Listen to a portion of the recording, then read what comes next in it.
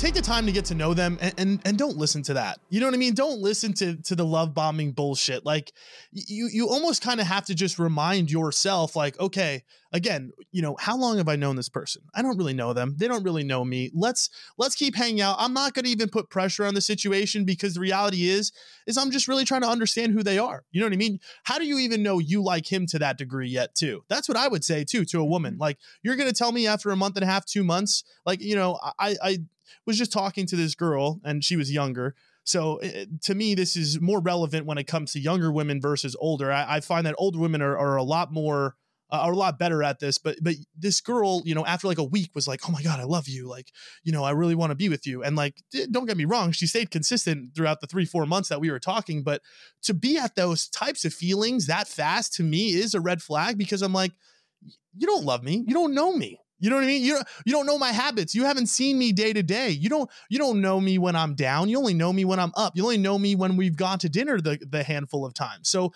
I don't want to hear that. You know what I mean? I don't. And again, like you said, it's from both sides in a way. It's just, again, you guys don't know each other enough to make that determination. But in terms of like, I would say other red flags, the biggest thing for me, I'd say any type of flakiness, like you said, the lack of personal responsibility and communication. Hey, if you're not going to make it somewhere, basic communication. Hey, sorry, I'm not going to make it today. Let's make a follow-up plan and let's do this. And I also think that's a big deal too. If someone misses out on a plan or something like that, A, I need to see that they communicated to you beforehand that they weren't going to make it. And then B, that they're the person that is going to make the next plan. That's my rule. Like, you got to be the person like that is, you know, hey, this didn't work out for me. Here's the other option, right? If they're not doing those things, to me, they don't really care that much, right? Because if they don't communicate to you first off that they're not showing up or that they're not down, or they just leave you MIA one day, to me, that's an automatic donezo, because it's just showing your lack of care for my time. You know what I mean? Automatically off the jump. You wouldn't do that with a friend, right? If a friend completely just didn't say anything to you, you probably wouldn't care. But why? Is it because somebody you're attracted to, you're going to give them a second chance for what? You know what I mean?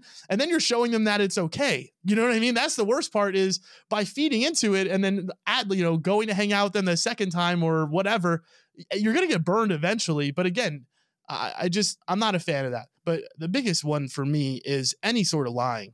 Like, at the end of the day, that to me is truly my biggest red flag. My biggest ever is any sort of lying, and especially any sort of hiding. Or doubling down on a lie. Like, let's say you lied about something, you know, whatever. Sometimes people lie about small things and it's okay. But again, are you apologizing and taking responsibility for the things that you've fucked up on or the mistake you made? Because there's a lot of people in life that will lie and will continue to lie even when you've caught them. And that to me is like the worst type of person ever. And because you could never, ever look at them in the face and trust that what they're saying is truthful, because you're always going to be questioning yourself. So if you're dealing with a partner like that in general, to me, you're stuck. You are stuck in a hole with somebody that, again, that to me is so much anxiety that I don't even want to be in a relationship or even a friendship with that type of person.